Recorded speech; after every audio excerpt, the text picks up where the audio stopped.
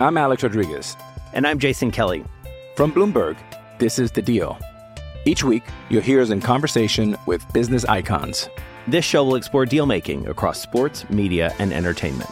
That is a harsh lesson in business. Sports is not as simple as bringing a bunch of big names together. I didn't want to do another stomp you out speech. It opened up so many more doors. The show is called The Deal. Listen to The Deal. Listen to The Deal on Spotify. With threats to our nation waiting around every corner, adaptability is more important than ever. When conditions change without notice, quick strategic thinking is crucial. And with obstacles consistently impending, determination is essential in overcoming them. It's this willingness, decisiveness, and resilience that sets Marines apart. With our fighting spirit, we don't just fight battles, we win them. Marines are the constant our nation counts on to fight the unknown. And through adaptable problem solving, we do just that. Learn more at marines.com.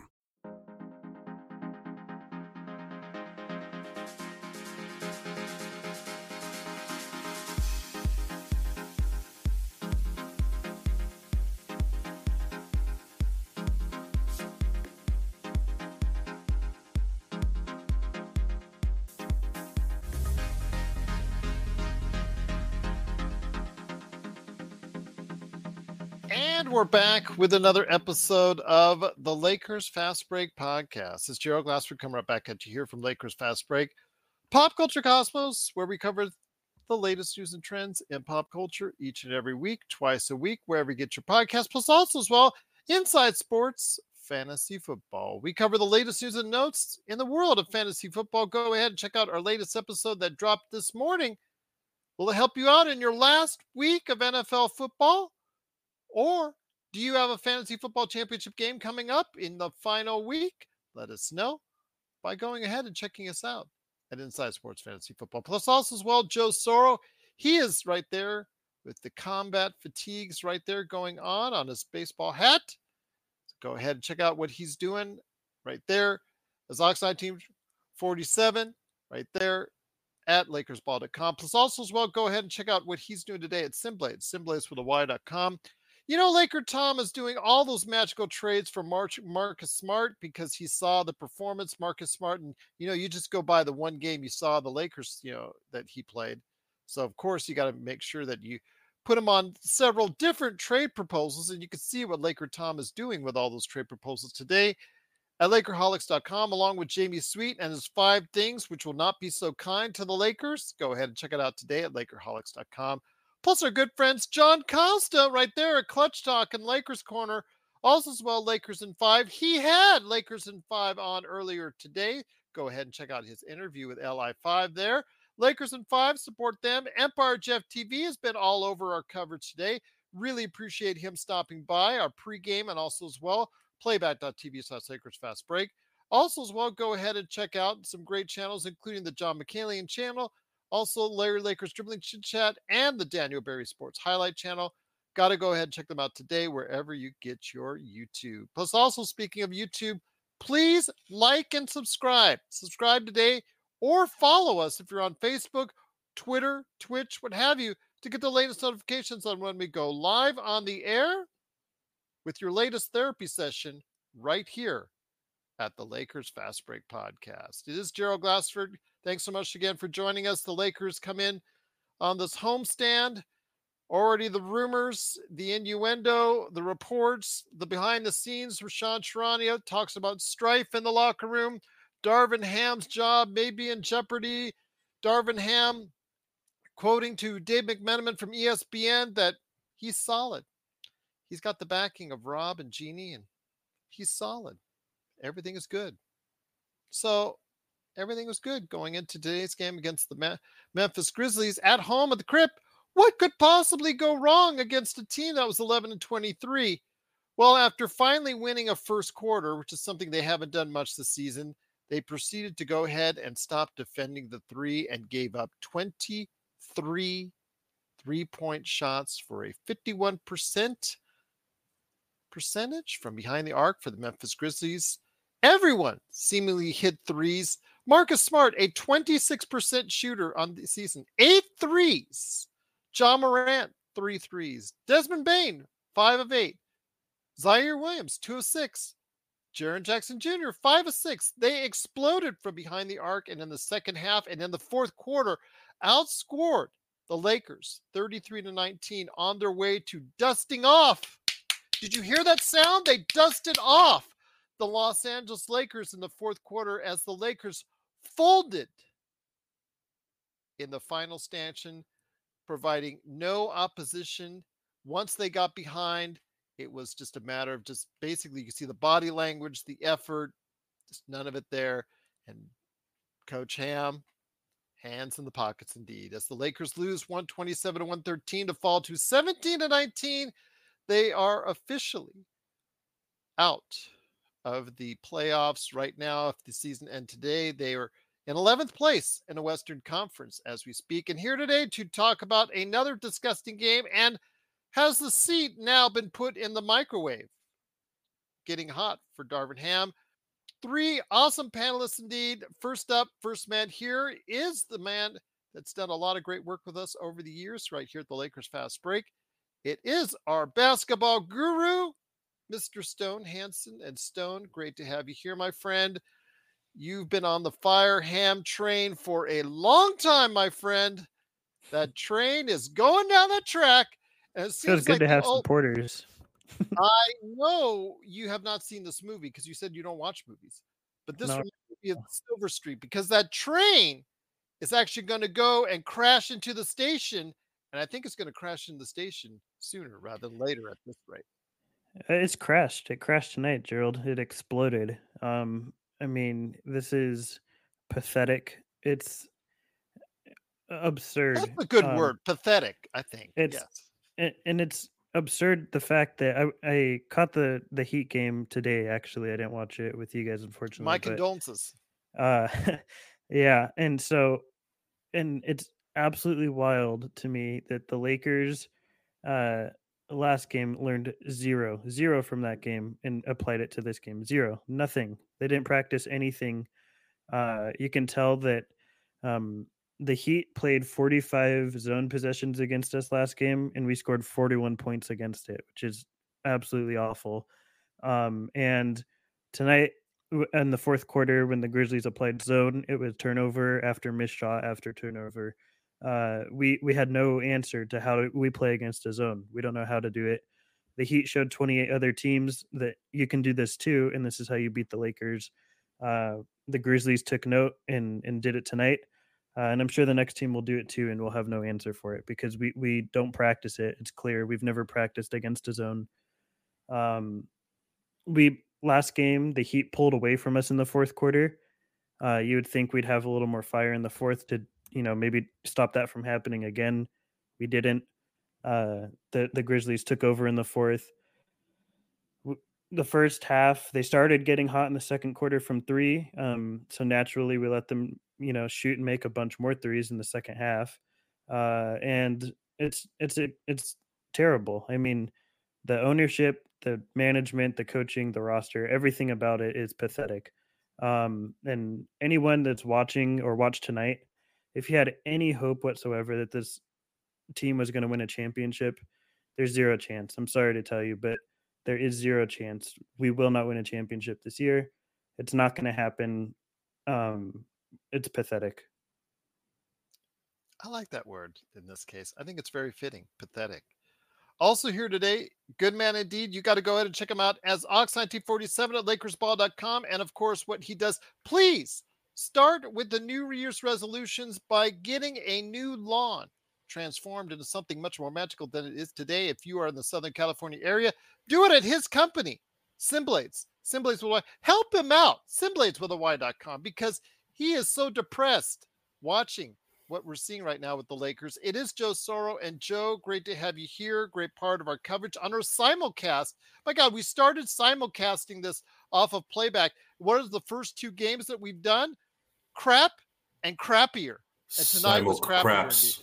Simulcraps for the first 2 games. Simulcrap is absolutely the word. So your thoughts on tonight's disaster and dumpster fire in the fourth quarter for the Los Angeles Lakers? Waiting for the game to finish, I wanted to keep a little bit left for the show tonight. I noticed Coach Taylor Jenkins, the Memphis Grizzlies, probably play you can say opossum, or hustled the Lakers.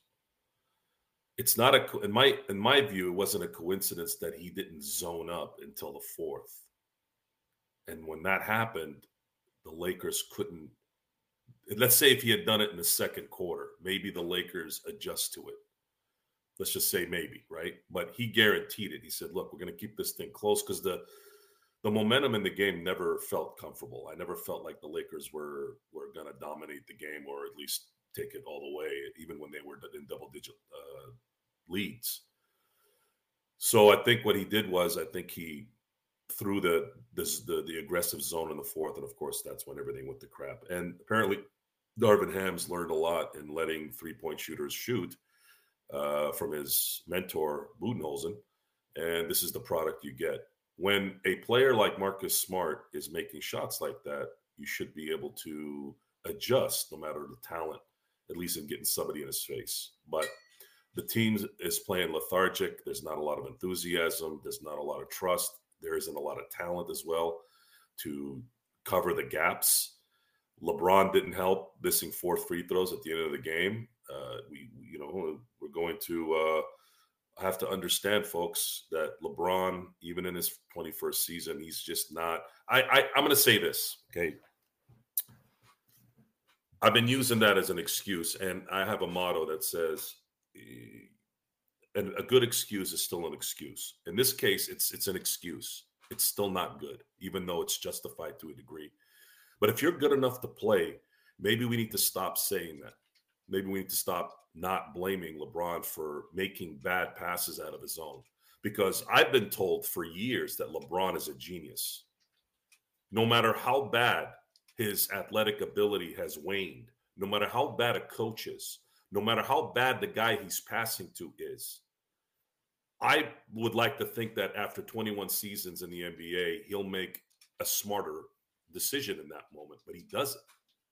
Missing free throws is missing free throws. It is what it is. He's always been a high 70% free throw shooter, so that's not a surprise. But the fact that not only is Max Christie, apparently some guys out there think he's a guy that we're gonna train to be an integral part of this team, he's passing behind. We talked about this. I feel like I'm saying that word. Well, Matthew Stone pointed out, he broke the first layer of defense in that zone defense. And then when you pass it back, you now allow the zone to get back into their position. Dumb play. It's a dumb play. Now, here's what happens there. I said this on playback, is that is Max Christie is not LeBron. Okay. He is a second round pick who's got some athleticism, he's got the NBA body, but he is not being coached well. And at the very least, if you have a diva star who you can't get through, that's something that we've seen 100 times in our life. But those guys need to be the ones that do listen to the coach. But it looks like the coach isn't teaching them how to get out of a zone, especially after getting waxed 75% of the game against Miami. And it might have been more, by the way. It's ineptness at its highest level on every end. We had said that Rob and Jeannie have done all they can in terms of re-upping contracts, making everyone feel valuable. Well, I guess we're going to have to change that tune. It looks like they didn't bring in the right guys, and maybe they couldn't. Maybe there wasn't a chance at bringing in somebody that could be a difference maker. It's just not. It's not in the cards with the way this team is structured. It's just there's no other way. So I'd say that's probably the most depressing part of this, is the fact that the current rules just don't allow you to switch, out of nowhere. We went on a run last year. You can argue that was evidence that it does help, but I'm not looking at last year. I'm looking at this year. They actually look worse this year. They actually look worse, and it's coming down to the fact that a lot of these players that they brought in are just they're not up for the moment. And Darvin Ham is just, I'm thinking at this point, because at least with Luke Walton and Byron Scott, they had nothing to work with. Absolutely nothing. Randy Fund when he was coach after Dunleavy left, he had nothing. This guy has 2 starting freaking all-stars on his team. This is the worst modern-day hire that the Lakers have ever made, by far. And a lot of us got the hint in the first sentence he said at Media Day. And that's where we are at right now. This is Raphael from NBADraftJunkies.com, and you are listening to the Lakers Fast Break. I'm Alex Rodriguez. And I'm Jason Kelly. From Bloomberg, this is The Deal. Each week, you'll hear us in conversation with business icons. This show will explore deal-making across sports, media, and entertainment. That is a harsh lesson in business. Sports is not as simple as bringing a bunch of big names together. I didn't want to do another stomp you out speech. It opened up so many more doors. The show is called The Deal. Listen to The Deal. Listen to The Deal on Spotify. Check out what's been going on with the Pop Culture Cosmos Show and the PCC Multiverse. Bring me all of the Star Trek all of the time, and I will be an incredibly happy girl. Even if it's terrible. It's like pizza. Bad pizza is still pretty good because it's pizza. Bad Star Trek is still pretty good because it's still Star Trek. That's the way that I look at it. Just let it sit in the refrigerator for a day and be cold. That's it.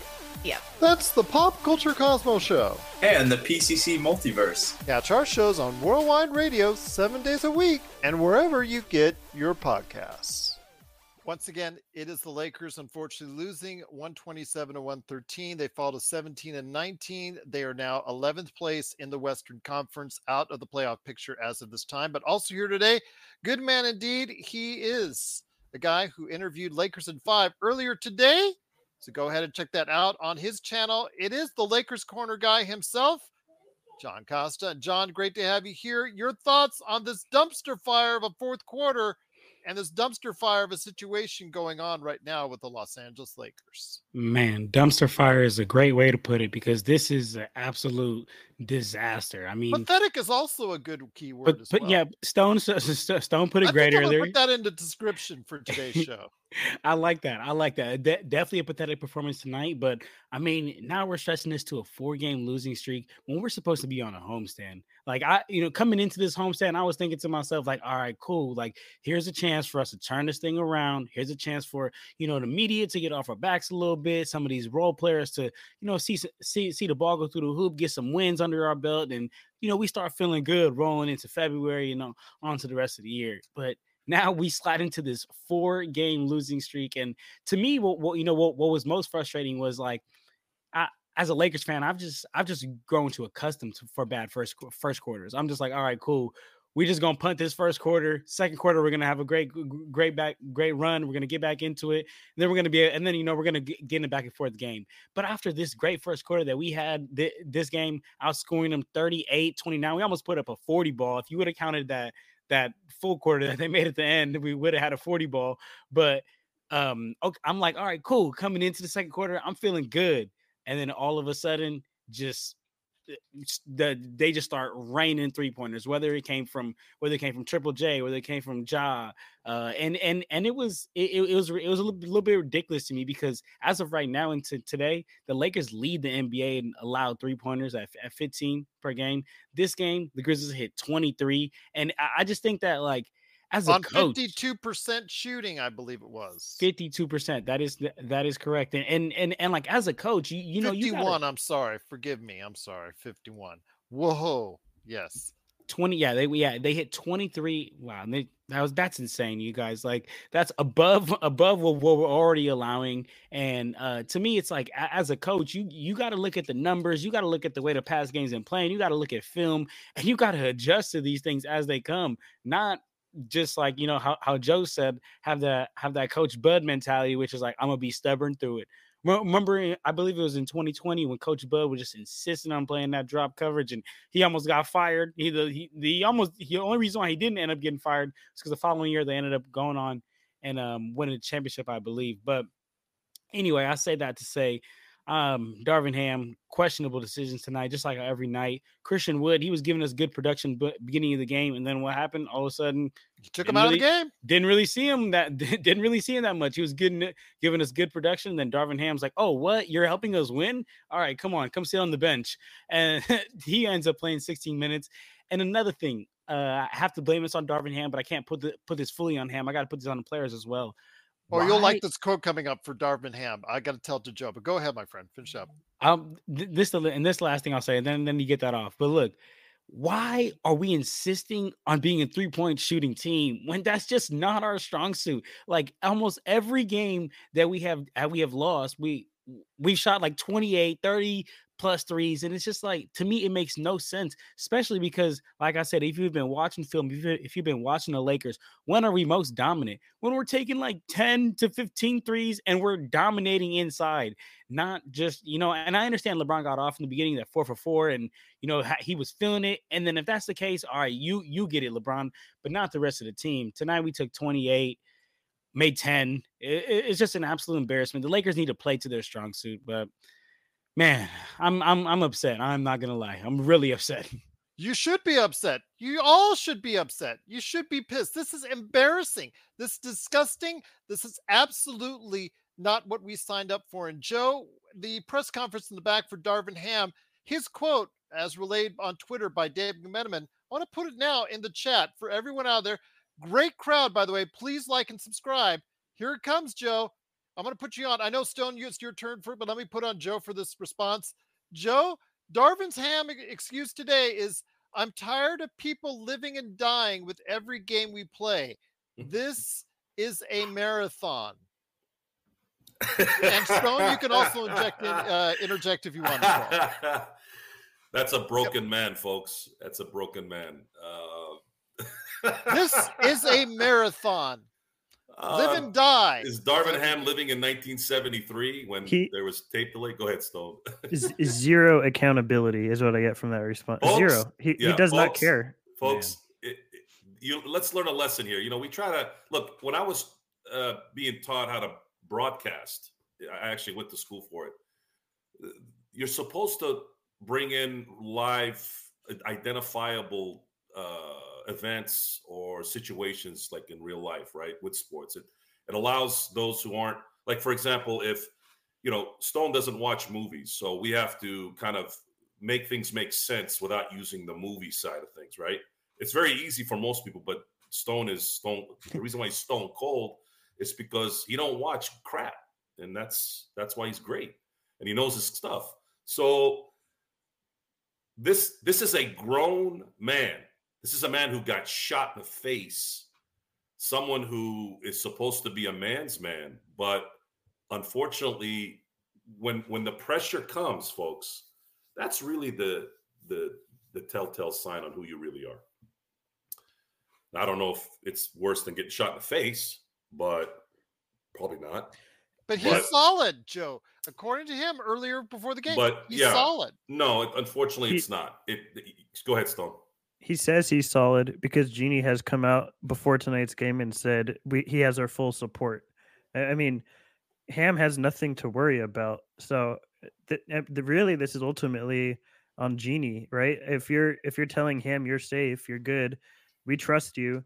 You're not really giving him any incentive to take responsibility because, I mean, he obviously he's fine. Apparently, he meets their standards of mediocrity. And I mean, can you guys recall any single quote of Ham taking accountability for a loss? I can't remember him being like, "Oh, yeah, we shot we executed our defense really poorly." That's an excuse. That's always on me. It's finger pointing. He wants to put the blame on someone else, and he can't take accountability. It is. I mean, not to say nobody else is at fault. I'm not saying that, but I'm saying Darvin Ham plays a pivotal role in these losses, and he doesn't want to partake in that. So, yeah, I mean, he just does not care. And I have more to say. I'll save it for a little bit later, but just real quick on some of the adjustments he refused to make. I mean, obviously the 3-point shooting, but zone we talked about a little bit already. attacking the rim, like Lakers corner was saying, we should have attacked the rim, and that's when we're at our best. This team, when Triple J's not on the court, is absolutely terrible at the rim, at defending the rim. I mean, we can get there at will and do whatever we want at the rim. And we waited until the late in the third quarter to start attacking the rim, and that's when Triple J's in the game, who's one of the best rim protectors in the league. It just makes zero sense. I don't understand what sort of logic Ham is putting in this game plan. It doesn't seem like there is any. We're talking about why is it that we're forcing these guys to shoot 3-pointers? I don't think it is. I think what the problem is Ham's just telling these guys do whatever you want on the court. I think there's just no repercussions for anything that they do. It's do whatever you want on the court. And what guys usually want to do nowadays is, get some threes. And he's fine with it. He doesn't have any issue with them doing whatever they want. Wood and Reeves cannot dribble, and they seem to be, two of the biggest ball handlers running on the court. He just wants guys to do whatever they want.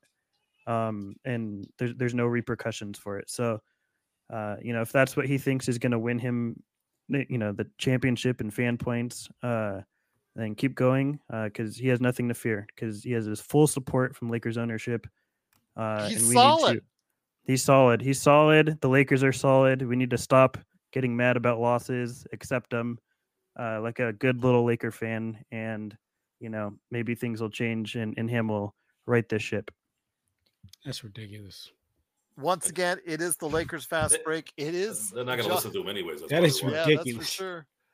John, well, let me bring you in here on this. His comments right there. When I said those comments, you heard Joe and also as well Stone's reaction. Your reaction to Darvin Ham's latest comments. I'm tired of people living and dying with every game we play. This is a marathon. It's almost halfway over, this marathon. Yeah, it's almost halfway over, and he doesn't even look like he has an idea of what this team is supposed to be. He doesn't look like he even has a grip or the ability to gel this team. He's right. I'll give him that. It's a marathon. Yeah, absolutely. The NBA season is a marathon. It is a long 82-game season. It's a marathon. But as the season goes along, you got to start making some adjustments and you got to start making some improvements. And that's not the case that we've had with him. So if he wants, if he wants to be right about that point, absolutely. You're right, Darvin. It is a marathon. But throughout this marathon, you got to maybe pick up your speed a little bit, maybe realize what you did in the past and start changing it. And he's just honestly simply not doing it. One question I did want to pose to you guys really quick, and Stone, I know we've all been pretty, heavy on Darvin Ham, and deservingly so, right? I mean, I feel like the games that he does mess up, we let him have it and tell him where he messed up. But the games he does, he does perform well. We give him his flowers. But what I want to know is, like, okay, maybe Jeannie, maybe Rob supporting him, whatever the case may be. But like, if we did let him go, and this is one question I've asked Joe, Gerald, Magic Man, and all the guys, right? But one thing I want to hear from you is, like, if we did let him go, who would we bring in? Who would you want to bring in? Who would I want to bring in? Who we would bring in, I think, are two very different answers. Sure. Unfortunately, who I would want to bring in is I would ask permission to interview multiple assistants from other teams, because I don't think we have the answer within our own organization. I think that the big issue we always have is we hire within. That's what we always do. Ham has prior assistant coach ties to the Lakers. It's always, do they have a Lakers tie? And then we can bring him in. And ironically enough, the championship we won was with Vogel, who had no Lakers ties. I think we need to look for a young coach who has, experience making adjustments, someone that is able to prepared for multiple different things. We saw tonight, Ham is not prepared for zones. You need someone that is learned a lot from other coaches and has, experience with multiple different things. I don't think you're going to get that within the Lakers, because all the assistants were handpicked by Ham as well. So I don't really trust his decision-making enough to hire from within. So I'd like to, get permission to interview other young coaches around the league. You see what Dagnall is doing with OKC, what Hardy's doing with the Jazz. I think maybe some of their assistants might be worth looking into, but I don't think it's one of the fancy names like everyone always says, like Sam Cassell or some big name like that. I think it's probably a name that most of us have never heard of before. Is probably ultimately what the real answer is, and I don't think that name exists on our roster. Once again, it is the Lakers Fast Break. It is John Costa from the Lakers Corner, Stone Hansen, and Joe Soro for Simblades with a Y.com. The Lakers unfortunately lose 127-113. So I bring it back to you, Joe. When you see this kind of performance, again, they're on their home court doing this. After 2 days off, they just have absolutely floundered against Miami, had another day off, and they floundered against a team that's 11-23. Absolutely no more excuses. I don't want to hear any more excuses. You don't want to hear more excuses. It's just absolutely one of the worst times that we've seen in recent times for us here as Lakers fans.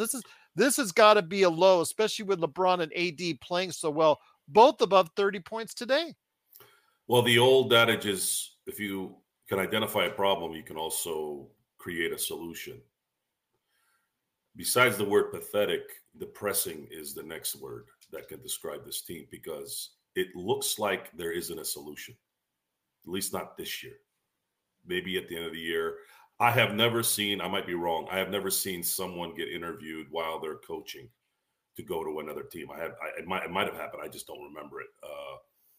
And the PR, storm from that would be pretty bad because now word gets out, hey, they're interviewing the main assistant to Will Hardy in Utah. Now Darvin Ham's like, what? And now there's strife. Now he's going, oh, F you. I'm just going to sit here and do what I've been doing anyways. So there is no solution, unfortunately, folks. The only way that this thing can change is if for some reason the Lakers players decide that they can stop getting injured and start playing consistent ball. But I don't know if that's possible either. So that's probably the hardest part here. We're going to have to do this show at a game by game basis. We can't keep falling into the same rhetoric of we need to get rid of Darvin Ham. We need to get rid of this guy. We need to get rid of that guy. It's just not realistic. Even if they do get rid of Darvin Ham, it's just not going.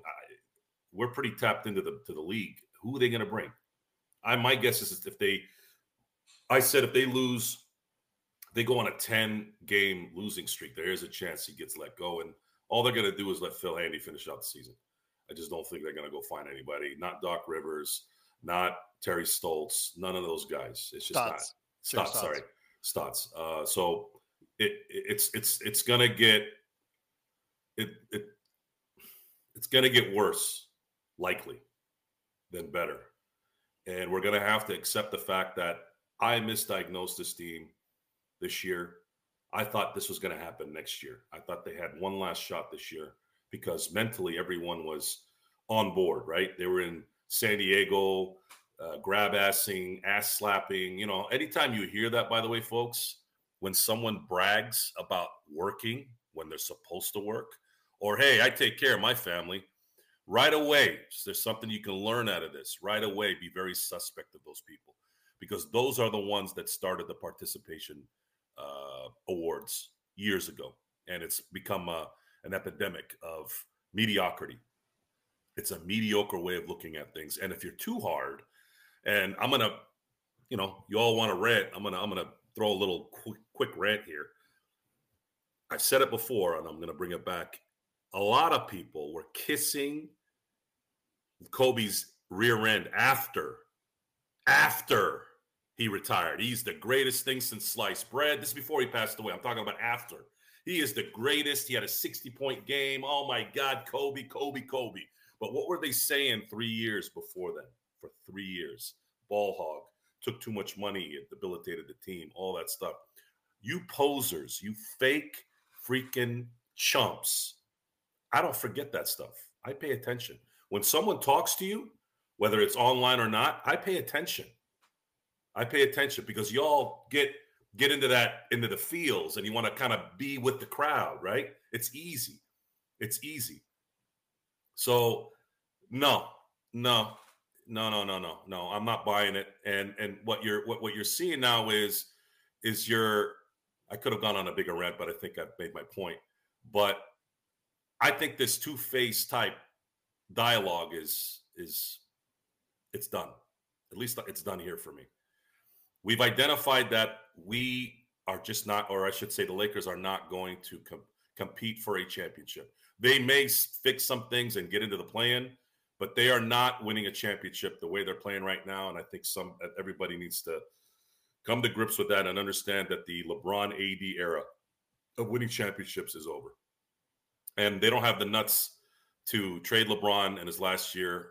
I don't want him to trade AD. As a matter of fact, I'd like to give us at least a shot and get some talent around AD, see how he does by himself. I know it might not, bring a championship, but at least you have one guy that you can rely on. Otherwise, it's going to be just a bottom dweller team, just like we saw between 2015 and 2017, which is just I don't really want to live around that kind of life of losing and being happy because we want to get a draft pick.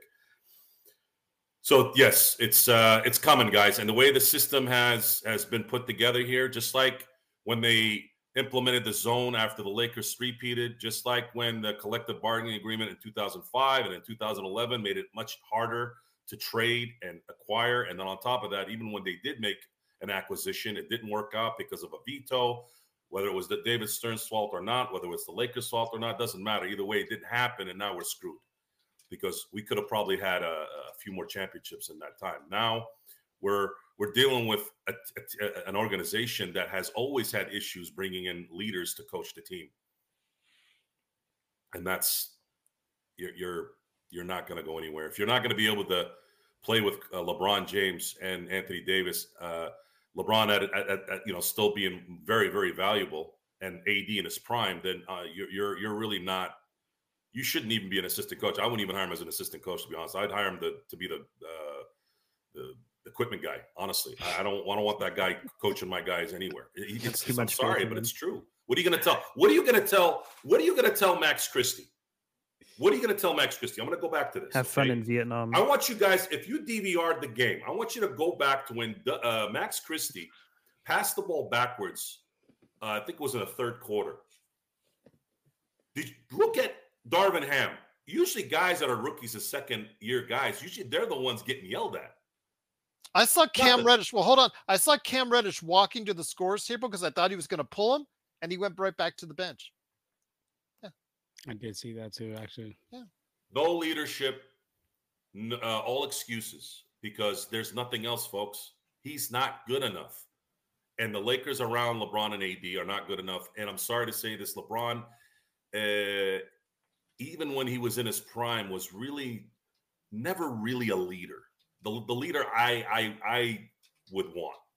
He's too soft. He's a leader if you have a scale, because he's the number one guy and blah, blah, blah. But the results of LeBron James's career stands on his ridiculous talent. You look at, let's say, someone like Kobe. I'll give you guys a little bit of an analysis here. Kobe didn't really have that high of a vertical compared to his companions, his constituents, right? Vince Carter, Tracy McGrady, guys like that, right? Heck, even pound for pound, even at AI. So you also have a guy that wasn't really fast, really quick, but what made him a legend was the unbelievable work ethic that was on par with, at least from what I saw, Jerry Rice. People would talk about Jordan. I'm like, no. Jordan was, don't worry, don't get me wrong. Jordan was dedicated to the game, but Jordan had a natural gear that took him to a lot of his things too, with his hard work. No one has worked harder, at least from what I've seen, than Jerry Rice and Kobe Bryant in the years I've been watching sports. And those are both players that were very good coming out of college, but they weren't the elite. They weren't elite, but they became elite because of that work ethic. And if you're not going to take pride in what you're doing here, if you're putting your hands up in the air, maybe it's time for you to go. Maybe it's time for you to go and go play, because I get mad at Gerald for this because I'm tired of hearing it. Okay, I don't. You get mad at me for everything. Well, I'm talking about the NBA. Okay, so make sure you guys listen. I know some of you guys have a problem listening. I'm not talking about most of the people on the chat. I'm talking about there's a couple people out there that don't pay attention. That's one of our bigger. I don't care about siblings, a person's family, when it comes to the NBA game. I don't care. I don't care what he's doing at college. I don't care about that. It's not personal. This is the same type of mentality that drives me nuts. It's the hypocrisy of things. When you don't want attention, you get mad at those who are criticizing and doing things and all that, right? But then when you want publicity, oh, here, look, he's wiping his rear end at this gas station. Yay, good job wiping your rear end at this gas station, right? No. I don't care about anything other than watching my team and the players be effective in the game. I don't care where they go out to eat after the game. I don't care who they're with. I don't care. I want this team to win. And when your focus is on other things like that, your leadership means dick. It means dick. You're getting paid $50 million to wrangle this up. Otherwise, go find someone else. Take a pay cut. Go play in Orlando or New Orleans and wait for someone to get drafted or picked up as a free agent so everybody can have the together. Screw that. I'm tired of it. I'm tired of this soft-ass BS. I'm tired of it. Focus. Win. I see a lot of people giving up. That's the problem. They're giving up during the game. They get frustrated. It's okay when you're 20-10 and it's a January game. I get that. It's a long season. But when you're 17-18 coming into a game where you got waxed by an inferior team at home because they were able to run a certain defense that you should be able to break. You're an NBA goddamn team. Well, you didn't learn your lesson and you got smacked around the entire fourth quarter because that coach actually coached. That coach was playing with you for 3 quarters. As soon as that third quarter ended and it was tied, he goes, watch this. Puts in the zone. Lakers couldn't do diddly squat. He set him up. Just like a shark at a pool billiards place. Got his beer, lost a couple games, then up the money, boom. Took their lunch. They're sitting there laughing. Desmond Bain is like, ha, ha, ha, ha, ha, ha, ha. Wasn't even a normal laugh. It was like a Joker laugh. Like in your own building, you're letting somebody do that to you? Come on, give me a break. $50 million a year for what? I feel bad for AD. He's trying, but what are you going to do? No one else is good enough or trying enough. And, of course, the coach is not setting him up the right way. And this is the reality of things. And we're going to be talking about this every day until the season ends. And we're going to find out around mid-March whether this team's actually going to make the playoffs. I'm scared that we're going to find out we're not making the playoffs in mid-March. That's the hell are we going to talk about for a month? If you're still of the disillusion that we have a chance at the championship, the fact that we're questioning if we can even make the play-in should give you your answer. If we can't even answer the question whether we're going to make the play-in, then there's zero chance we have at a championship. So doesn't matter what we do, doesn't matter what changes we make this season, there is no chance at a championship. That's all false hope. We're not going to go anywhere. This team's pathetic. The Pistons even have young players to look forward to. We don't have anything. This is a desolate island. It's crap basketball, crap ownership. Everything about it sucks. The rest of the season's going to suck too. So I want to say one more thing. So when LeBron gets angry and he storms off to the press conference, he actually ignored the press. You criticize him there too. So now the problem with LeBron is he cares about what other people think. He doesn't just said say we suck right now. His quote is "We suck right now." Okay, that's fine. But the reality is, he's getting killed either way. That's why I don't trust media, people in general. That's why you got to be one way every time. No matter what you do in life, you got to be one way. One way. Don't go this way or that way. Straight. Be who you are, because it's going to be a little less. It's not going to be as rigorous in terms of worrying about or having people just constantly on you for, well, you did this day and then you did that day. No, if you're straight arrow, you're going to be a straight arrow. When I hate using Kobe as an example. Forget Kobe right now. I'm not going to use that. It's a lost time. We're not getting that back. Let's say we're going to talk about who was the equivalent of, let's say, a little old school and a little new school. Let's use Chris Paul as an example. That's the one. Who just fractured his hand tonight and to be out because he's going to get surgery next week. So Chris Paul, for a long time, had the dual culture, the new with the old thinking. And because he played with Blake Griffin and guys like, the center for the Clippers, I'm drawing a blank here. Zubats. Not Zubats. The one DeAndre Jordan. That's it, Jordan. So DeAndre City, Jordan. So Blake Griffin, all that. Right. So those guys, they couldn't handle the criticism from their leader. They became kind of divas about it. If they took that rubbing and improved themselves, the Clippers probably go to the finals during that time. Whether they win or not, I don't know, but they probably would have won or gotten to the finals because they did have talent, and Blake Griffin had ridiculous talent. So I'm trying to figure out I don't think we're ever going to get that back. And I think that might be ultimately what the problem is too. It's just that we're expecting something that's just not going to happen anymore. They're going to let these guys kind of do what they want and hope whoever gets through the salmon run, okay, cool, they won. If I could jump in here real quick. Absolutely. Look, so two things. So Stone, to your statement about letting people know there's absolutely no chance for us winning the championship.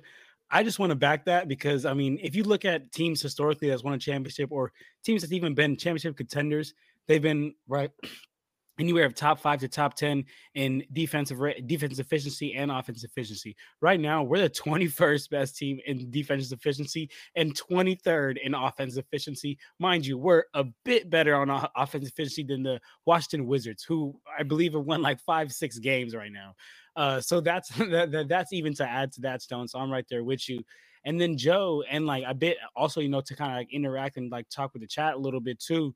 Joe, your rant, a lot of the things you said were perfect and spot on. And then, some people in the chat, as usual, they sometimes they take it to another level and talk about trade LeBron, get him out of here and all this and all that. So just kind of want to ask you, I hear what you're saying and it makes sense, but I just feel like there's no trade where we're going to, offload LeBron James and then get something in return where we're like, wow, all right, I feel good about this.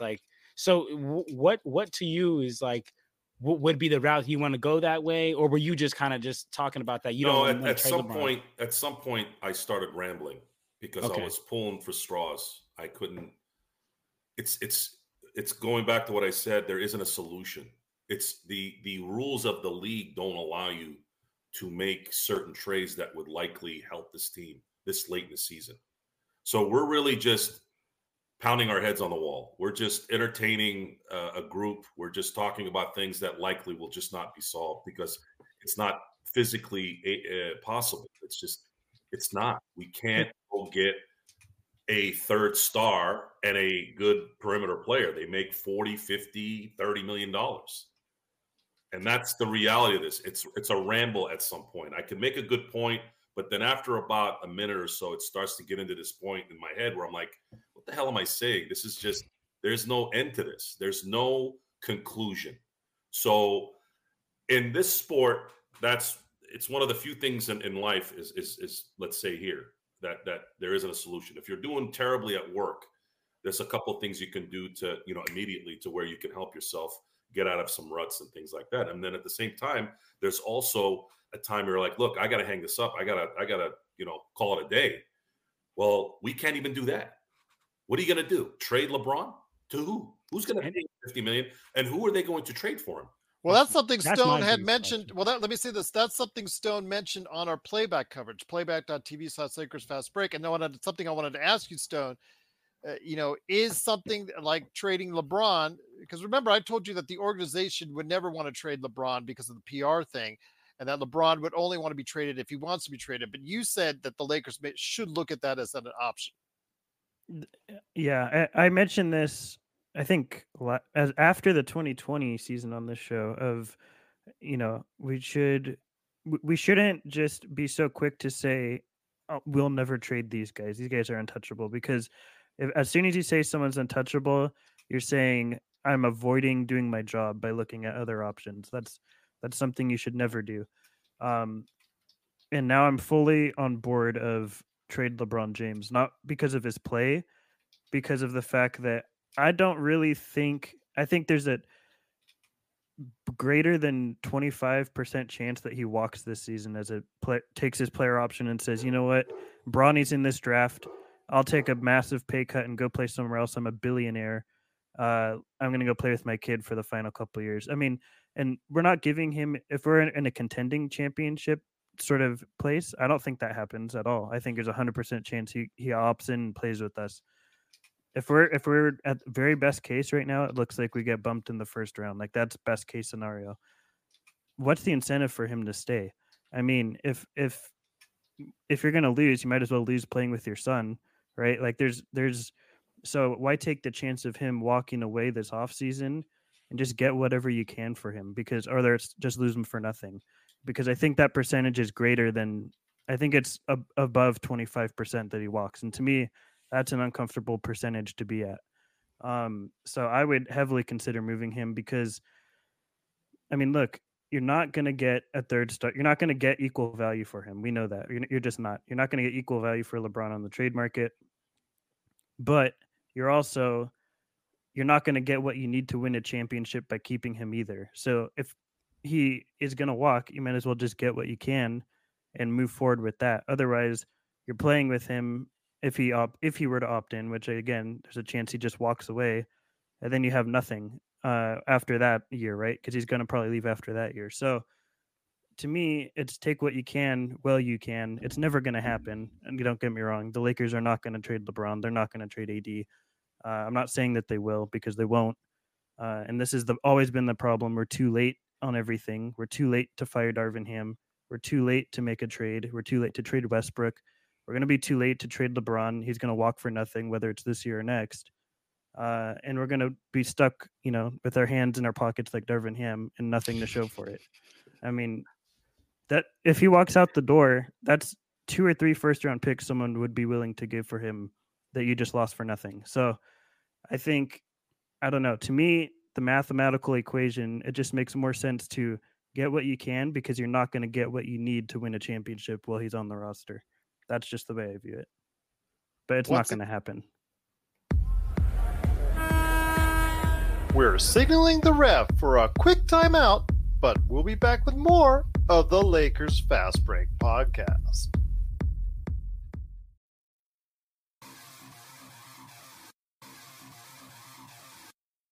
Needing an edge for your fantasy football team?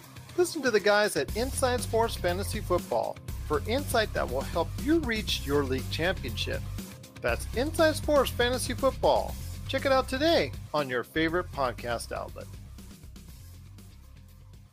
Once again, it is the Lakers Fast Break. The Lakers do lose 127-113. They fall to 17-19 on the season. They're now in 11th place in the Western Conference.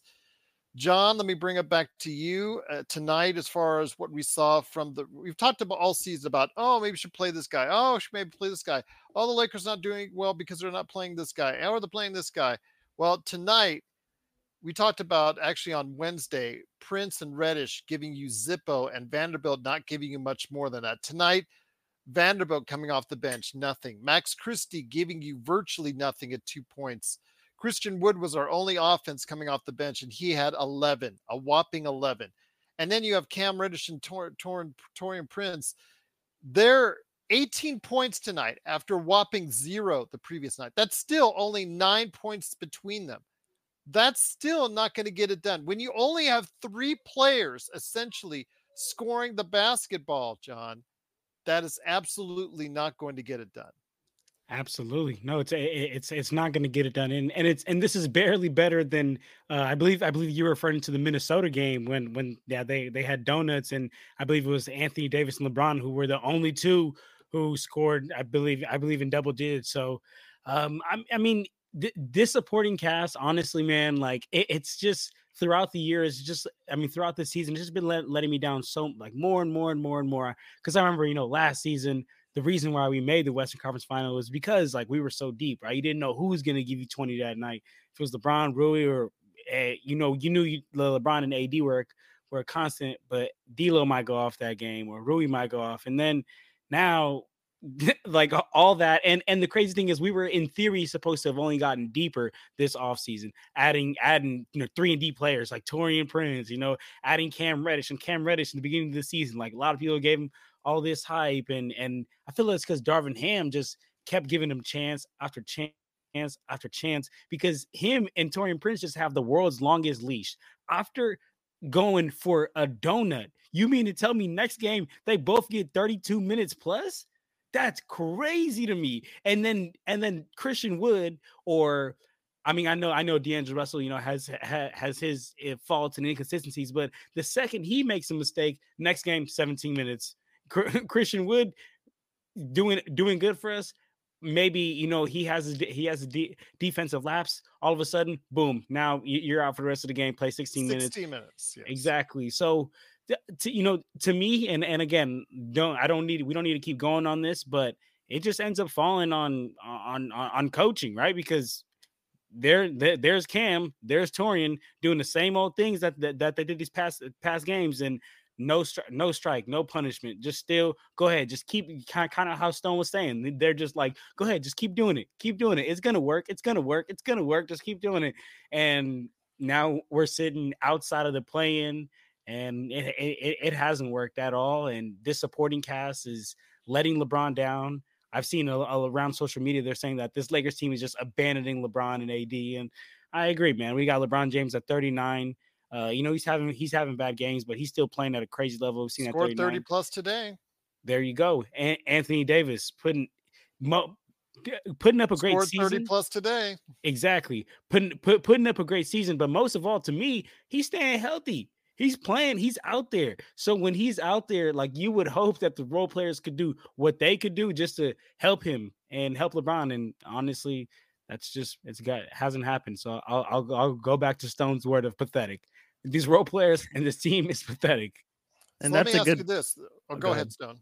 I was just going to say it's a good point that they're both healthy. This isn't like both guys are not known to be, the most available. And now that you have a season where both are healthy, playing most of the games, or if not all, I haven't looked, but a large percentage of the games so far this season. And now, you're wasting it. And there's no guarantee. I mean, I would, odds are, if we look historically, that means both are probably due to miss a lot of time next year if they return next year. I mean, that's just the odds. Anything can happen, but so you're betting on, these guys staying healthy for next year. If it doesn't work out this year, you're betting on them staying healthy. You're betting on LeBron opting in. You're betting on coaching to miraculously get better. You're betting on for some miracle with the role players. That's a lot of bets to make. For me, the way I view it is get what you can while you can, and just, we don't have our picks. We don't have all our picks, but start over, start fresh, because what we have is not going to get us to where we want to be. That's just the way I view it. A lot of people don't want to hear it. A lot of people are going to get mad about it, but the definition of insanity is trying the same thing over and over again. And we're trying this team, this roster, over and over again with the same results. And they're not getting any younger, and they're not, I mean, you don't know how healthy they're going to stay from year to year. So I would start over, but it's not going to happen. Before I get Joe in here real quick, I want to ask you a question, John. You are known as a big supporter of D'Angelo Russell, and it's been said in recent episodes on other podcasts and other shows in regards to what if the Lakers had traded for Mike Conley instead of D'Angelo Russell? You see the improvement that Minnesota has made since they've gotten rid of D'Angelo Russell, who was better. They were a better team with him off the floor than on statistically last season before he got traded. Now D'Angelo Russell goes. They're a better team now. They're leading the Western Conference, and Mike Conley is running the team. What if Mike Conley had been traded to the Lakers instead of D'Angelo Russell? Now, see, I would have loved that. And to answer that, I mean, I think that there was a lot of things that happened with that Timberwolves team. Anthony Edwards also took a huge jump. I don't think it was just simply D'Lo coming off the team. There's always factors, but like the Lakers, it's not just one factor. Exactly. It's just several factors. But to answer that question, me personally, I would have loved Mike Conley because the reason why I like D'Lo and the reason why I was a big supporter of D'Lo was because I looked past the scoring. I was like, okay, well, the game isn't always just scoring. It's like, how can you set up your players who can play make, who can allow LeBron to not have to be on the ball all the time, not force LeBron to have to be the point guard. And out of everyone that we have on this team, I felt most comfortable with D'Angelo Russell being our playmaker. Like, besides LeBron, of course, but a point that we've made many times on this show is like, we cannot expect LeBron at 39 years old to be a point guard for our team for 82 game season. So that's out the window. Once playoffs comes, yes, I want the ball in LeBron's hand. I want him initiating the offense. But the reason why I was a big supporter of D'Lo is because of his playmaking ability. Now, Mike Conley has that same playmaking ability and more veteran savviness, a better shooter so far, has been more consistent scorer. So to answer that question, I would have loved it. I just wanted somebody to be able to take the pressure off LeBron, get some nice pick and rolls going with AD, get some easy buckets going for him, and allow LeBron to run the lanes. Because as we know, even at 39, LeBron James running downhill, it's not much nobody in this league could do. And if you have a good point guard like per se D'Lo or Mike Conley to hit him in stride while he's in the lane, that's gonna be a bucket 10 times out of 10. So I personally would have loved that, but I can't cry over spilled milk at this point. At this point, though, you're right. Joe, let me bring it back to you. Is it any coincidence we've had two of our larger audiences of the season these past two games, with the Lakers going through so much turmoil? A lot of fans are starting to vent their frustrations. Do you find it a coincidence that's starting to happen right about now? Sure. I could see a correlation. The sad thing about this situation at its core is the fact that the Lakers have never been able to fix the terrible decision on the Russell Westbrook trade. It gave up quite a bit, didn't they? You gave up a solid defender who could timely shoot in Kentavious Pope. You gave up a first-team all-defensive player and Alex Caruso. You didn't sign Kuzma or didn't keep Kuzma. So here's your third option too. Yeah, that ultimately, when you tell the story of the Lakers, the 2020 through 2000, let's say if I don't see LeBron leaving. Because we've always talked about how Kuzma couldn't play alongside LeBron and AD.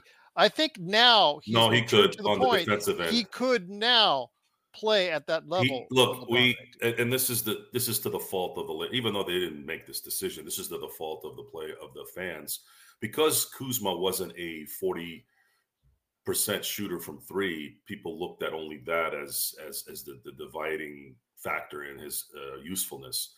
The problem is he was actually long and had actually good team and individual defensive skills. So you got rid of three guys that could play defense on this team. They actually won a championship with those guys playing that way.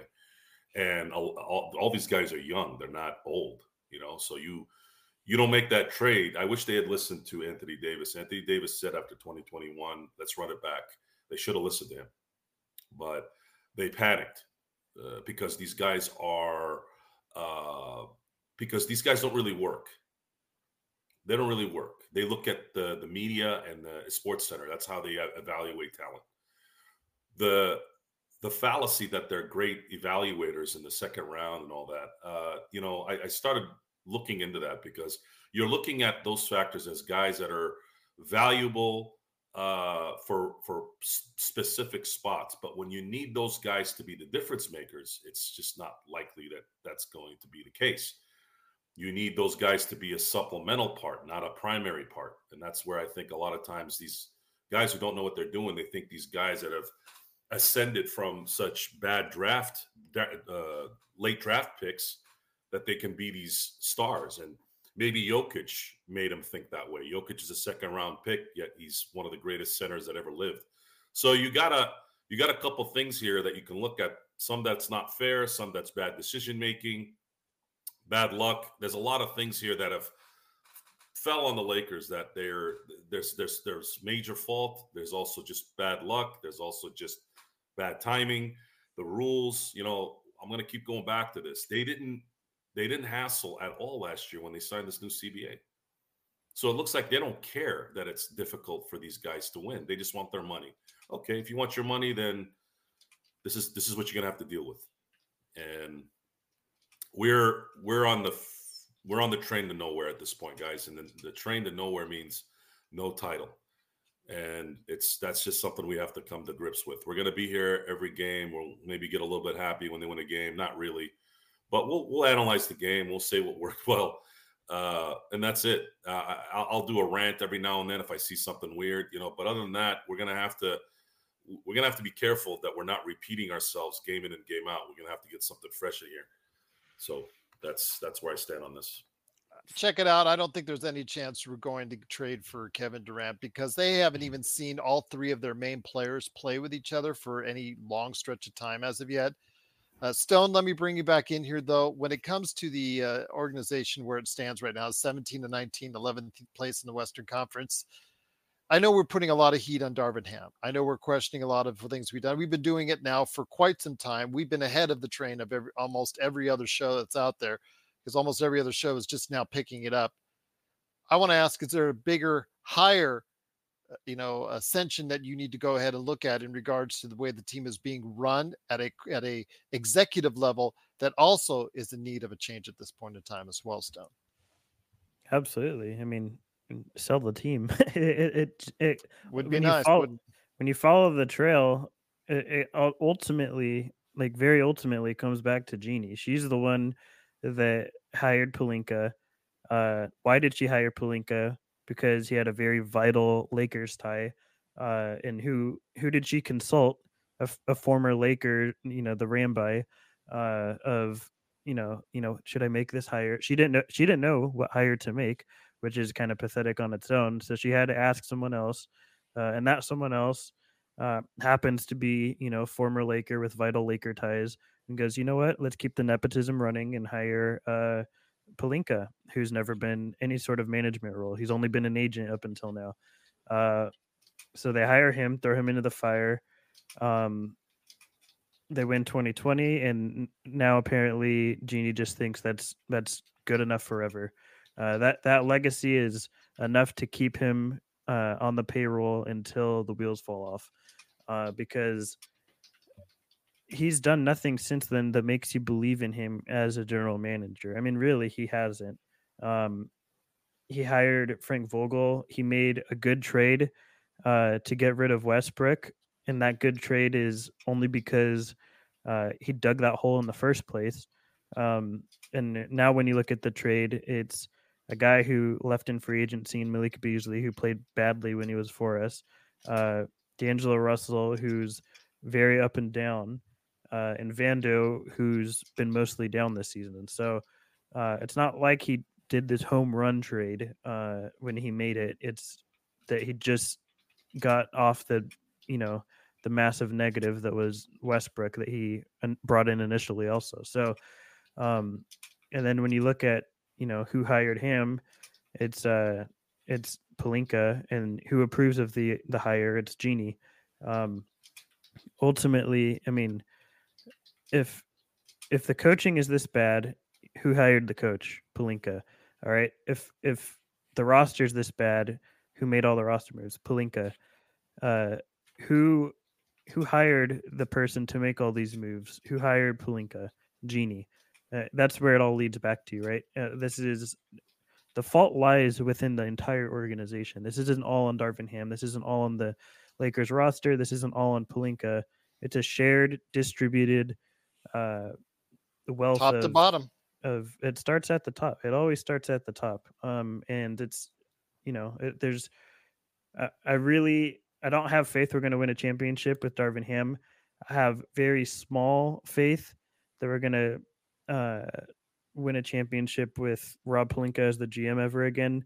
And I have that same amount of small faith that we'll ever win because Genie owns the team. So honestly, I mean, I don't have a ton of faith that we're going to win a championship until Genie is no longer the owner. I mean, that's ultimately where I stand. John, let me bring you back in here before we head on out, my friend. When it comes to the Lakers, LeBron is actually in post-game conference. He's saying that we suck. He is owning up to it. You know, we hear excuses from everyone else. His quote was, "We suck right now," and that he also framed the in-season tournament as only 2 games. And he's like in alignment with Joe in that we should not provide these excuses continually because it's worthless. It's 1 game. So, well, he said 2. So it's not 2 though. It's 1. He meant the 2 in Vegas, just being in Vegas for those 2 games. But need I digress? But yeah, I mean, for that, it's just the organizational issue. The organization as a whole, I've always said the organization, it's a reflection. The season and how we're going is usually a reflection of how the organization is being run. And if there are problems with the organization and their record right now, a lot of it you can tie into not just the coach, the players, but the executives as well, and the ownership. It has to be a shared blame. Your thoughts on where the Lakers stand with a 17-19 record and 11th place in the Western Conference? I'm glad somebody on this team has some type of leadership level is taking some type of accountability. You know, like that's what would have been dope to hear Darvin Ham say. Like, we suck. Not see Darvin Ham saying, "Oh, I'm tired of seeing everybody live and die over our wins and losses." What? That's not the type of response you need to have after you just got killed by a zone in the last 2 games and didn't make no adjustments. Are you crazy? That the reaction and the comment that LeBron had, that's the type of like accountability I was hoping and expecting him to take, man. So, I mean, LeBron is spot on. Right now, we suck. Outside of LeBron and AD, we suck. They're letting them down. And organizationally wise, man, I always talk about this with my brother. Like, Rob Pelinka, he'll make a good move and then disappear. It was like he'll make a good move and then just be gone for the next 2 years. And then he did the AD Well, he doesn't thing. have the track record. That's something I've always said on the show. Up until that trade deadline, or let's say the Rui Hashimura trade, which came a couple weeks beforehand. Up until then, he did not have a very good track record. Russell Westbrook trade anyone? So there you go. He's not had a good track record up until that point. So we're talking about one small period of time where he did well enough to get the team in a position to go far in the playoffs. Outside of that, it's not been a very good time for Rob Pelinka overall. If you had to give him a grade, your grade shouldn't be very high for Rob Pelinka at this point. Absolutely, it should not. It should not be very high at all. I mean, like I said, and when it goes bad, where's Rob Pelinka? Do you see him on those pictures? Do you see him on the video on the phone? Do you see him on the video? He's over there in the tunnel. He's over there in that little tunnel where it's like super dark. He's over here in the little tunnel, dark, hiding. And honestly, it even goes higher than Rob. I mean, he even hides in the Lakers presentation when it goes bad. When you notice in those official Lakers presentations they have out there, like last year, he was nowhere to be found. You can't find him. You can't say. But when they're winning, you could see he's out there. You can see him. No, absolutely. No, I'm with you for that, Gerald. You see him more on Joe's face when he goes and does his thing. He does his Halloween costume, and he puts the picture of Rob Pelinka in front of his face. You see him more then. Exactly. He does. He needs to also take some more accountability in line with Darvin Ham. But I think Stone was doing a great job earlier of doing like the family tree of like who to blame, right? And I think it starts at the absolute top with the Buss family. And the biggest issue, and I think I've said this on this show before, the biggest issue is that the Buss family have no other businesses besides this Lakers team. They have nothing else going on. Like Mark Cuban, the owner of the Clippers, they got all the owner of the Clippers, I believe he's the owner of like Microsoft or something like that. And then Mark Cuban, we know what he had, like he sold that huge website brand like the .com boom or whatnot, but he just sold a great majority of the Dallas, but retained power in doing so. Yes, exactly. But Macon needed too.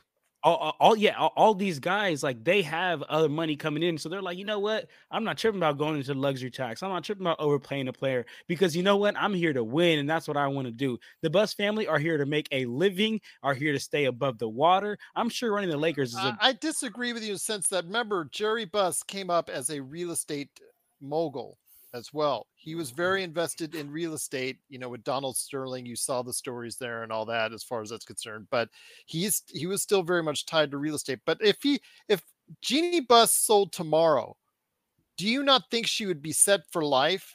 Do you not think that what, Forbes evaluating this team as around $8 or $9 billion, depending on who you talk to, do you think the bidding war would not go above that? Do you think she would not be set for life for like 10, 20 lives down the line if she sold right now? She absolutely would, but which then makes me feel like, well, Jeannie, just go ahead and sell that team. If it's about just staying good, just go ahead and sell that team. But maybe it's a power trip. Maybe it's something that she wants to keep because I know, like it was because the family's of the own association business. with her dad. Yeah, it's family-owned business. Like I understand that part, but it's like at this point, you're just pissing everyone else off because I feel like if we had good management, and I've heard players talk about this all the time, when management, when the higher ups really care about the team, really care about winning, like the players can feel that, and the players then go out and produce that energy on the court because they know that it's more than just a business. And to the Buss family, I'm not even on the court, and I can see this is just a business. I mean, you could liken it to the WWE for years, owned by Vince McMahon. He would never sell.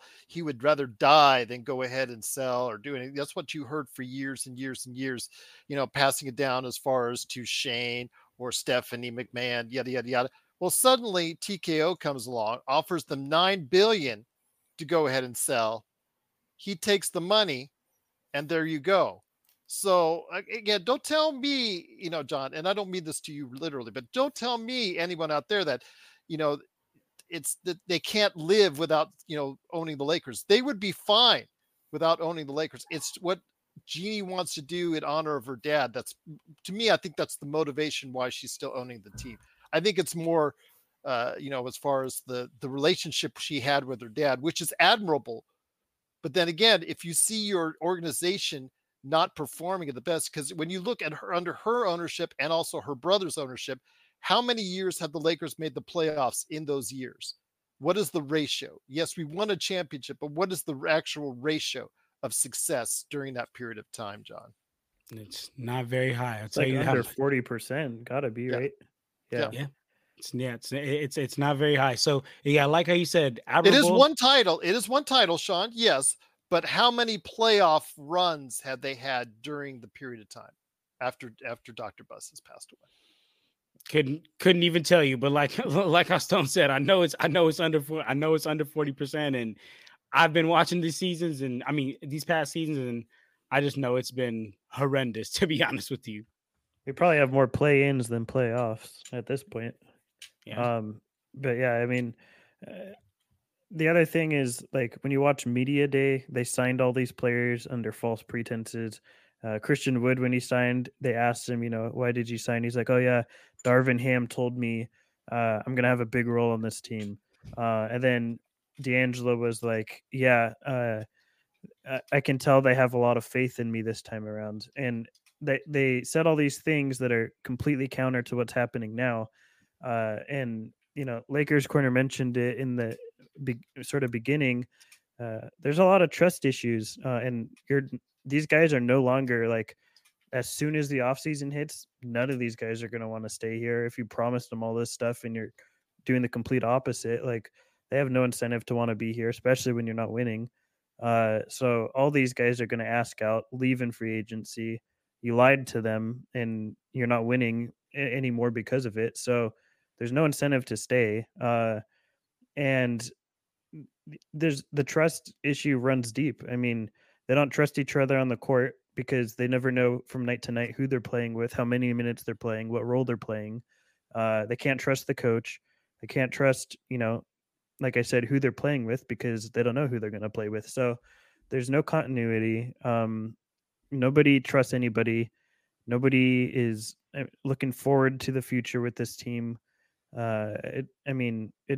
It's going to be very mediocre to bad, I think, for the next several years. I mean, that's just what it's going to be. There's not a whole lot of room to improve when, especially, we lost half of our picks moving forward because of, the AD trade. So yeah, there's little hope for this team. We got our one title and that's it. Is that what you're saying? I strongly believe that. Yeah, I think we got our one title, and that's probably going to be our one title for this decade. Joe, let me end the conversation with you right here. When it comes to one player I want to go and sing on, he gave great effort in the second quarter. That was Jared Vanderbilt.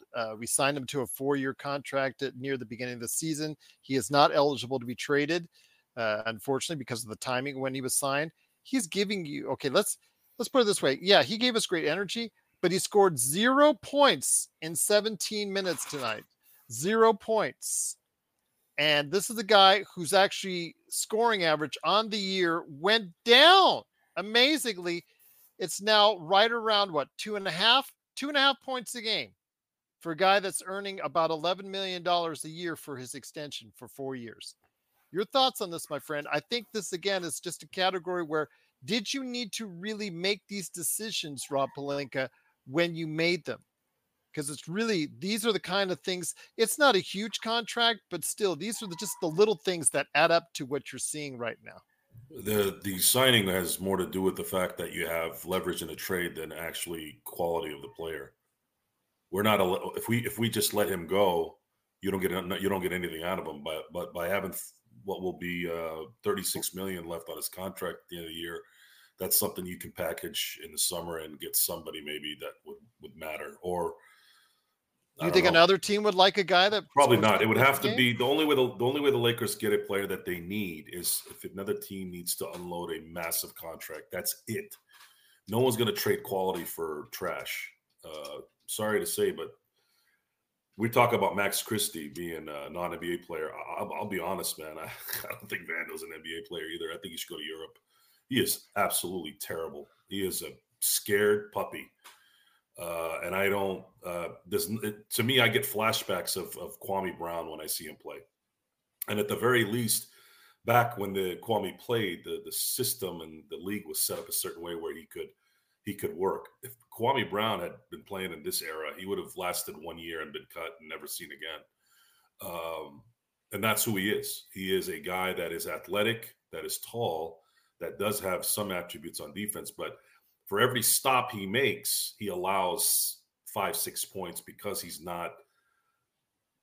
too afraid to shoot. Simple layups, dive to the basket. When my favorite part of the offense is when they give the ball to AD at the 21-foot area by the corner three. That, I can't tell you guys how much fun that is when you set up an offense with AD hovering around the 3-point line and basically telling the other team, go ahead and trap him because we want to suck. I mean, if I didn't know any better, I think that Darvin Ham's throwing these games with those decisions. How do you give AD, continually give AD the ball 20 feet from the basket? Why? Are they dropping coverage? Are they, okay, so create an offense where you can free him up. That's how it works. AD's athletic enough to do that. But I don't think the talent can do it with a combination of the fact that Darvin Ham can't devise that particular setup with the players that he has available. I don't know what to say, guys. It's not good. It's just going to get worse. And the future, as far as Genie selling the team, look, guys. Not going to happen. $10 billion and then sitting and doing nothing does nothing for you. At some point, when you can buy anything, I know that's not true for everybody, but if I'm a owner of the Lakers, I'm not selling the team either. I'm already rich. What do I need $10 billion for? So I can go vacationing every weekend. That gets boring after a while. I want a challenge. I want competition. But the problem is, and Kobe gave his blessing for Rob Pelinka, and I'm gonna have to, sorry, Darren, I'm gonna have to say something negative about Kobe here. So I want to close your ears. There's a reason why you don't let the greats typically make those kind of decisions. If you look at the history of great players, they're usually not good coaches and they're usually not good executive decision makers because they're thinking like the way they think.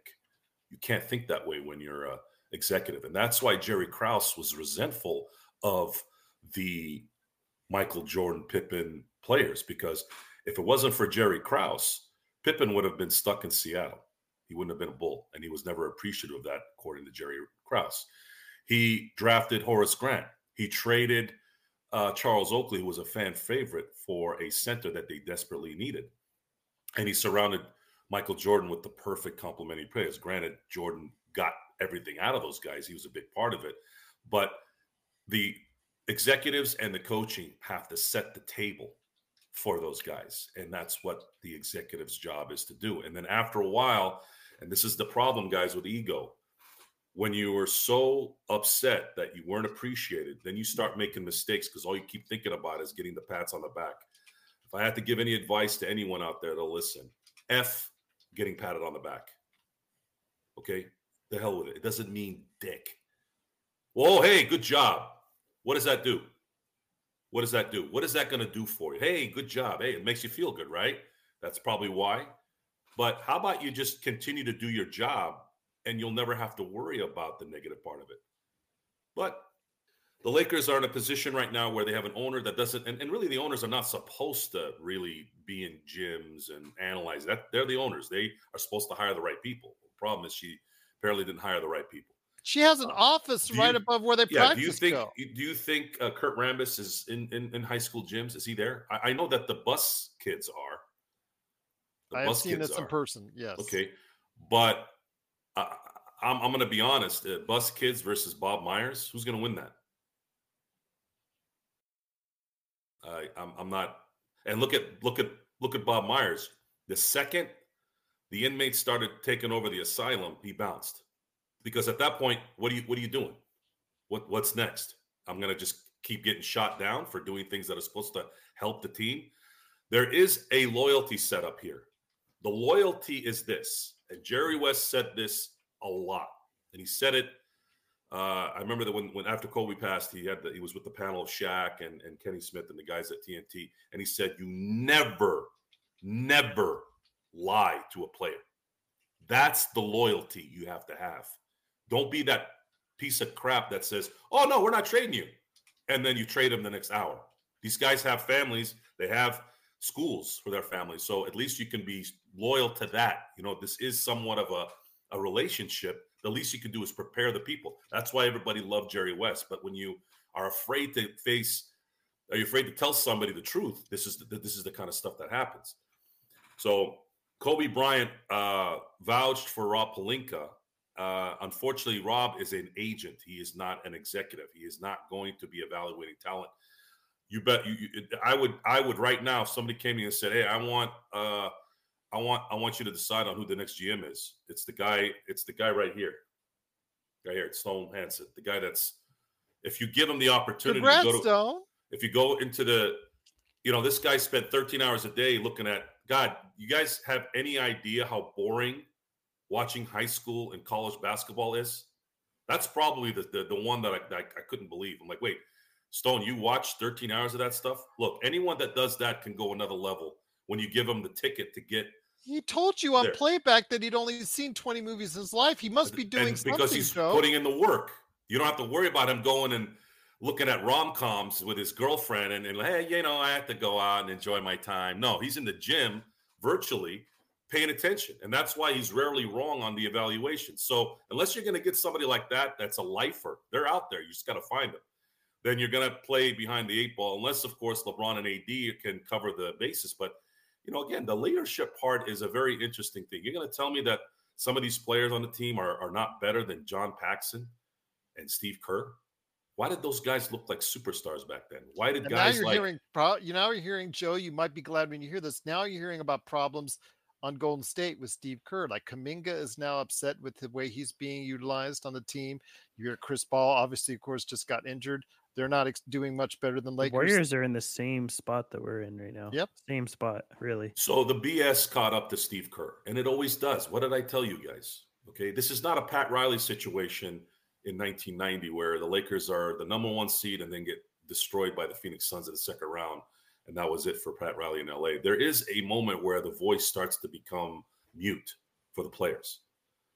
In this case, Steve Kerr is probably that guy. And it's worse with Steve Kerr because he speaks in hyperbole a lot and he's very, very deflective when things happen to him and very reactive when things happen with other people. He gets into other people's business. That's why Popovich lost Kawhi Leonard, because he's sending them to go watch I don't know, Bible movies or whatever it is that don't quote me on that. Like things like that. He's like, dude, I'm just here to ball, you know? And then you know, to me, it's I get the chastising part. Like if he was soft and not getting yelled at. That quote will be aggregated, by the way. What was that? That quote will be aggregated throughout the news cycles. What do you mean? About Kawhi and his Bible studies or Bible movies? I think I'm thinking of Dennis Rodman in the early 90s. Okay, it's not Bible study of Kawhi. I think it had something else to do with, I don't know, term papers or something. He was having guys read something, and he's like, dude, I ain't going to read. But that's the case, is you have to adapt to certain players. It's like Phil Jackson with the books. He would put one in your locker, and you read it or not. No, most people didn't read it. Shaq admitted he didn't read the books. Even Kobe to some I degree love what he said. Too. Yeah, and that's again. Shaq went to the drive-thru. It's a fine line on what works and what doesn't. A lot of it is tailored to the talent executing what needs to get done. And if you have enough talent to cover the deficiencies of communication and coaching, then you're probably okay. Especially in the NBA, you can get away with it. But when it's terrible coaching, and then your players, even though they're talented, are not, getting the team in a position to play well at the same time, because players do play. Would you consider LeBron the CEO of this team? Is it the number one player on a team, usually the CEO? And then you have the board of directors with, Darvin Ham and Rob Pelinka and Jeannie, right? So the CEO is the guy that's supposed to make sure that the group is taken care of, the stuff's taken care of. Now, when you have players that are not playing well, what do? You get rid of them. You go that way. Now, the difference in this business versus any other normal business, you can't just get rid of anybody. It's got guaranteed contracts. You have to trade dollar for dollar. Most of the teams that are available this year to trade have guys that are making too much money and they're too suspect. Sports is different than regular business in a lot of ways because it's set up in a socialistic standpoint. It's about even. It's about when you're not making money here, the money go, and if you go over the money, you got to distribute it to the ones that didn't go over the cap and things like that. The thing that has made guys like Jim Irsay and Jeannie Buss and all these people relevant, or Alex Spanos, Dean Spanos, sorry, not Alex Spanos, he's passed away. The reason why these owners have stayed relevant is because the NFL and the NBA have such a foolproof TV contract set up that they make money whether they stink or not. And for them to sell the team, it has to be something where I just don't want to deal. I want to do something else. I want to do something else with my life. I don't want to deal with doing stuff like this. But what is Jeannie going to do? All she's done is basketball, and she likes the prestige. She likes the title of I'm the owner of the Lakers. And usually people that are more obsessed with the title usually don't do well.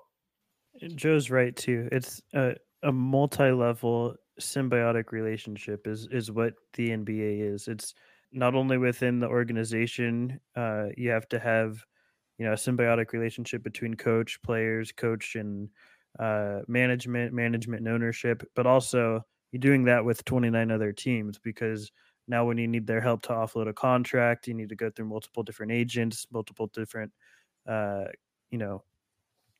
ownerships and management to facilitate that deal. Coaches have to write off on this deal. It's very much it's a massive ecosystem within the NBA of how things change. And the problem is when those things aren't clicking like they aren't with the Lakers right now, you're now forced to make that change. It's out of necessity. It's not out of, want.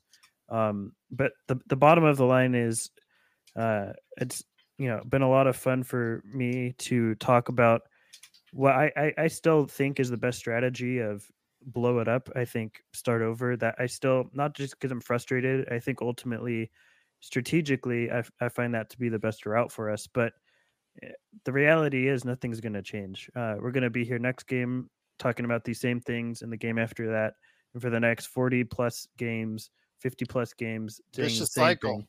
Thing. And no matter what we want, no matter how much we talk about this, we're just what we want won't happen. So that's the depressing part of it. Not the part that we're losing all these games, not the part that all this stuff is going wrong. It's the part that it's not going to change. That's what really is frustrating. And ultimately, I think is going to be really frustrating leading into a year from now, 2 years from now, and the rest of this season. Before we go, John, I'm going to have you answer Tien's question and then also make sure you give a plug on what's going on with your two great channels before we head on out. He's asking what should be the starting lineup moving forward, just as if, let's say, everyone is healthy. Let's say Rui gets back and also D'Lo gets back. Gabe, of course, is gone for weeks, but let's say you have almost everyone back. What would be your starting lineup at that point in time, my friend? And then also make sure you give a plug for what you're up to with your great channels as well, if you can. Absolutely. So for my starting lineup, and I know some people may not feel this, Joe's like getting the feels already. For my starting lineup, go ahead, Joe. You're gonna no before John, because I'm gonna let John talk. I apologize, John, when he gets in that, I'm just glad you do it because I can't do it. Okay. I mean, I'll do it, but it's just you'll do it if you want. Your retail skills come out, and it's good in that realm. Me, yeah. Anyways, my management skills. I've managed just more than retail.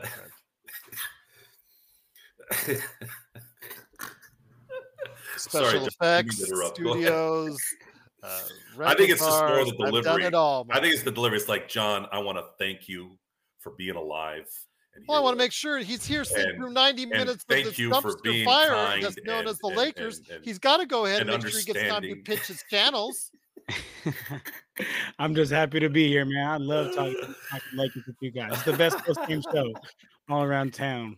But look, it's a good thing, G. I'm not making fun of you. It's a good thing. I'm making light of it. All right. Look, I'm not sure. Sometimes you give me those backhanded compliments. There's some comedy. There's some comedy in it, but it's a good virtue to have. It's Lakers all day. Let's get you on a special show. Hit me up, Lakers Fast Break, so I can get your information. LakersFastBreak@yahoo.com. I'd love to get you on. I really want to give you compliments on your channel as well. Hit me up at Lakers Fast Break. We want to get a special interview with you so you can have plenty of time to talk Lakers, my friend. We'll get you something special on that. Again, hit me up, LakersFastBreak@yahoo.com, and we'll set up something good. Go ahead, John. I'm sorry. Thanks, my friend. No problem at all. But look, so we're heading on out. I just wanted to know after John, we're heading on out. So yeah. I'm gonna give my starting lineup based on I'm not trying to just put the best 5 players out there. I'm trying to build the best team throughout the game. So I want to have a good starting lineup, but also have a good bench. I don't want to have absolute trash bench. So for me, if everyone's healthy, whether people like it or not, I'm starting D'Angelo Russell at the 1 because I just don't want LeBron having to have the ball in his hands at all times and be forced to be that playmaker. So I'm going to have D'Lo at the 1. Because D'Lo's inconsistencies on defense and because of he's really just a cone out there, I'm going to go with the same strategy that the Warriors were doing when Stephen Curry was always a defensive liability. What would Klay Thompson do? Klay Thompson would be a defender. They had the 2, always guarding the other team's best player. We don't have nobody nearly as good as a prime Klay Thompson defender, but I mean for now I like Cam and his defense, so I'll put Cam out there at the 2 for some defense to be able to guard some of these elite guards that are around the league. So that's D'Lo at the 1, Cam at the 2. What about that argument, though, I ask in regards to everybody complaining that's out there that said, oh, the Lakers have not really had any time out there with the lineup that got them to the playoffs and got them through those first 2 rounds. Are you talking about the lineup with Austin Reeves starting? I'm just telling you what the D'Lo, Austin, Vando, LeBron, AD lineup. I'm just saying what people. So far, it's been 3 minutes this season, just for the record. Yeah, and like. Yeah, I mean, come playoffs when I do think that you can't get you can't really get off. They make the playoffs. You're right. Absolutely. If they make the playoffs, if they find themselves in that situation, I do think then that is a lineup you should go to. But also one thing I have said on this show is that it's very situational. You got to look at who you're playing against because it's all about matchups, especially come playoffs. 100%.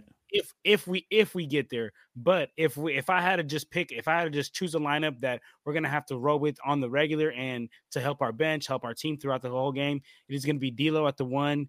I'm going to go Cam at the 2. I'm going to go, I'm going to have to go Taurean Prince at the 3 only because, besides LeBron, he's the only other player on our team shooting 40% from 3. And we know that when LeBron's out there, he's going to get a lot of driving kicks. So I'm going to hope that 10 points in 2 games.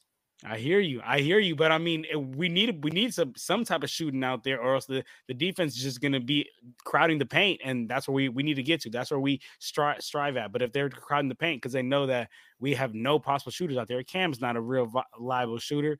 Taurean Prince so far, like I said, him and LeBron, only two players shooting 40% on this team. So Taurean Prince would be at that 3, and then LeBron and AD 4 or 5. And I say that to say then, because then we still have that punch on the bench of Austin Reeves coming off the bench. Hopefully Darvin Ham decides to play Christian Wood a little bit more, and also hopefully have the punch of whatever Jared Vanderbilt can give us on offense, which isn't much, but he can give us some on defense. So that's the starting line. Right now it's 2 points. Right now it is 2 points. So that's that. To sum it up, D'Lo, Cam, Taurean, Bron, and AD. But come playoffs, I'd like that starting lineup that we had last year. I'll ask Stone that here in a second, but please pitch your channels before we head on out, my friend. Absolutely. I want to put Stone on that question.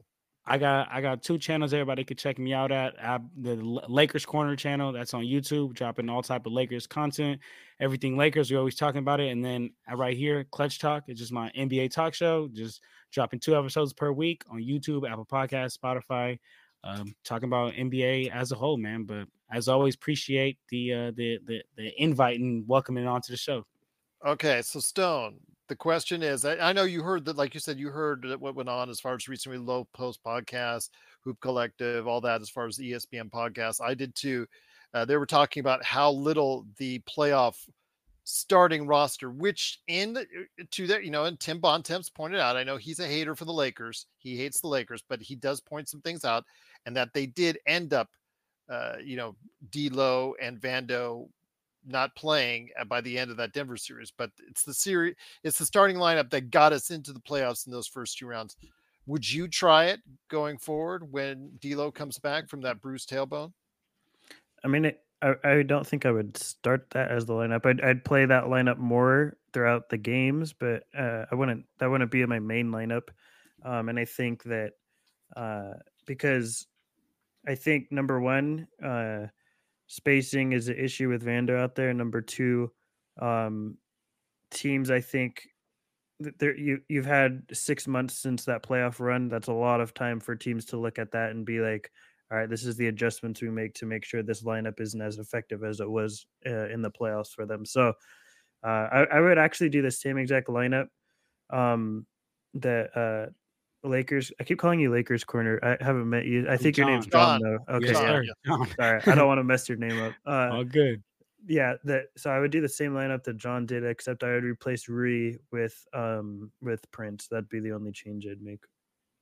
Okay, well, there you have it. Great having you here. Please go ahead and check out John's great work at Clutch Talk and Lakers Corner. Lakers in 5, that great channel. He was actually talking to the guy behind Lakers in 5. There you go. Go ahead and check it out today as Joe gives me that sarcastic Cheshire cat grin that only he can do. Check out Joe's great company, Simblades, SimBladesWithAY.com. I'm giving at least your company some love, Joe. I want to thank existence and the earth. That's only you can do. And oxygen and water. I just want to say thanks for having me on again, you guys. But I probably won't be on for roughly the next month or so, just because I'm moving and I don't know how soon I'll have internet. It's just what I was going to ask you. But I appreciate you guys having me on again. Hopefully something changes. I don't know what it is. Hopefully the Lakers will be in a better place when the time you come back. So I always appreciate you guys having me on. I've been listening to all the episodes. I'll continue to during the whole move and the ride out there and everything. But for anyone watching or listening, if you don't see me for a while, it's because I'm moving. Yeah, Sean, I agree with you. But again, you pick your poison, Sean. There's really all the options out there. You're going to get dinged somewhere. What are you going to do with what we have right now? It's a dumpster fire. So you got to do what you can. And again, the lineup I threw out there with D'Lo, Austin, Rui, and then LeBron AD, it's not perfect. There's no perfect solution right now that the Lakers have because the Lakers are just underperforming. And it shows. They're 17-19, 11th place in the Western Conference.